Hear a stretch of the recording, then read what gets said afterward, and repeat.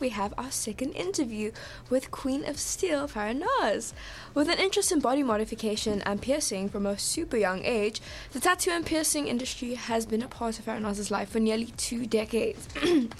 Extremely passionate about her industry and the founder and head piercer of Queen of Steel, she is deeply committed with a progressive approach to the industry's betterment, using only medical-grade equipment, specialized piercing needles imported from the USA, and the highest quality metals and gemstones available. At the forefront of this booming industry, Faranaaz's ultimate goal is to educate the importance of safety and hygiene when it comes to piercing and the quality material surrounding body jewelry.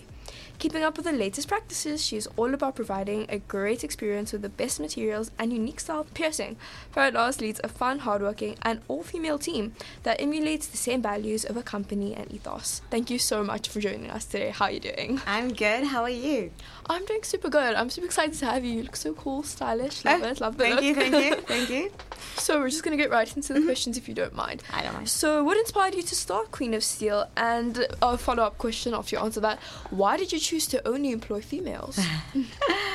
Yeah, so I was in the industry for a very, very long time.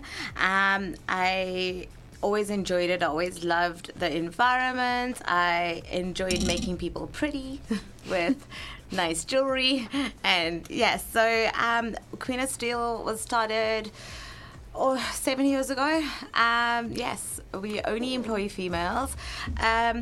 Basically, yeah, I always worked with males before. I was always open to working with different people.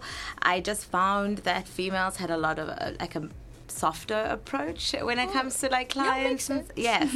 So it's also a very male-dominated industry. It always has been. It was always run by males. The shops was always owned by males. It was always so. Yes, I just wanted to start something different and give females a chance to like bloom in the industry. And you definitely did that. You definitely did. Yeah. So our theme today is women empowerment. And as a woman, what does women empowerment mean to you? Shoo. A lot. A lot, you know. I feel that it's important to let females grow, and especially and like in my industry, like I previously stated, we didn't always have a chance to do much, you know.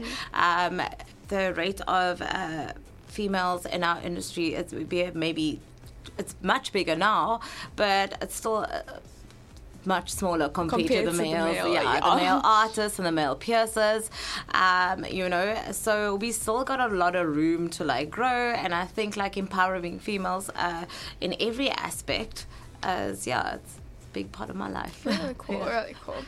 So, I don't know, maybe the bio was wrong. You said that you've been in this business for 7 years? So Queen of Steel itself has Queen been... of Steel 7 years. Okay. Yeah, so Queen of Steel itself has been open for 7 years. So we opened up in 2015. Yeah. Cool. In December 2015, so just at the end of the year.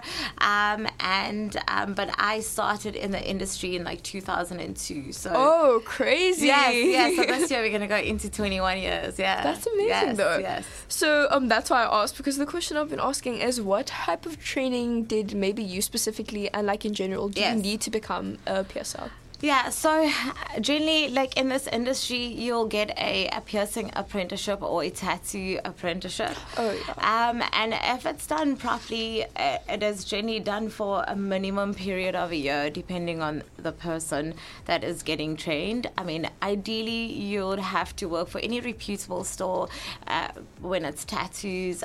Generally, it used to be 5 years. So you'd have to work in the store and learn and train just to be your best. And then with piercing, it would be at least 3 years.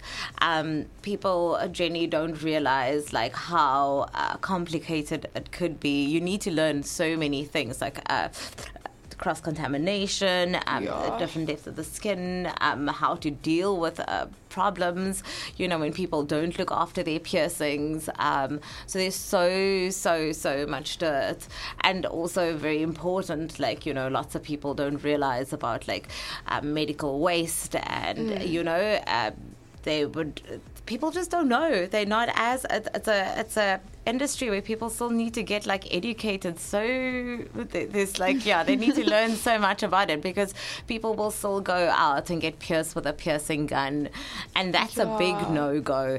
And it's just not clean, it's not sterile, and people don't realize this. They go, oh, it's a little bit cheaper, the jewelry is not a good grade.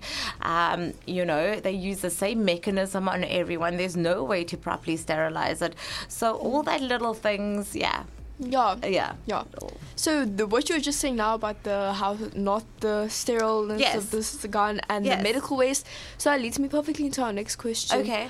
What type of procedures do you take when you're busy piercing someone? Medical procedures. Okay, so basically, with every client, we generally prefer not more than one person come in the room, just for them touching. All our counters and stuff get sterilized with medical grade sterilizing. So we use like series of proper medical grade surface cleaner.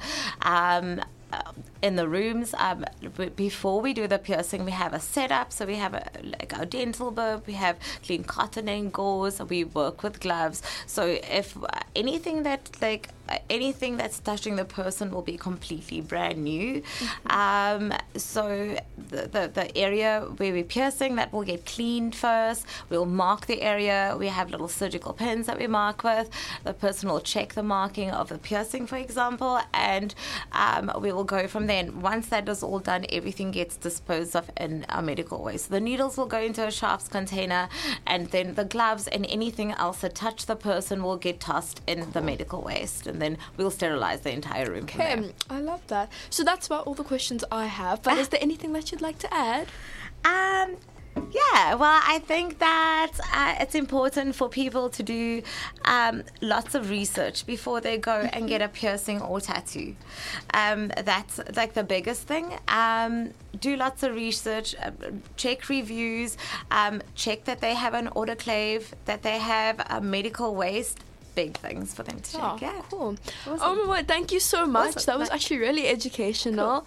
And yeah, I just love what you do. That's super cool. Thank you so much for joining us. It was nice to meet you guys. You too. Right. Thanks. Cool.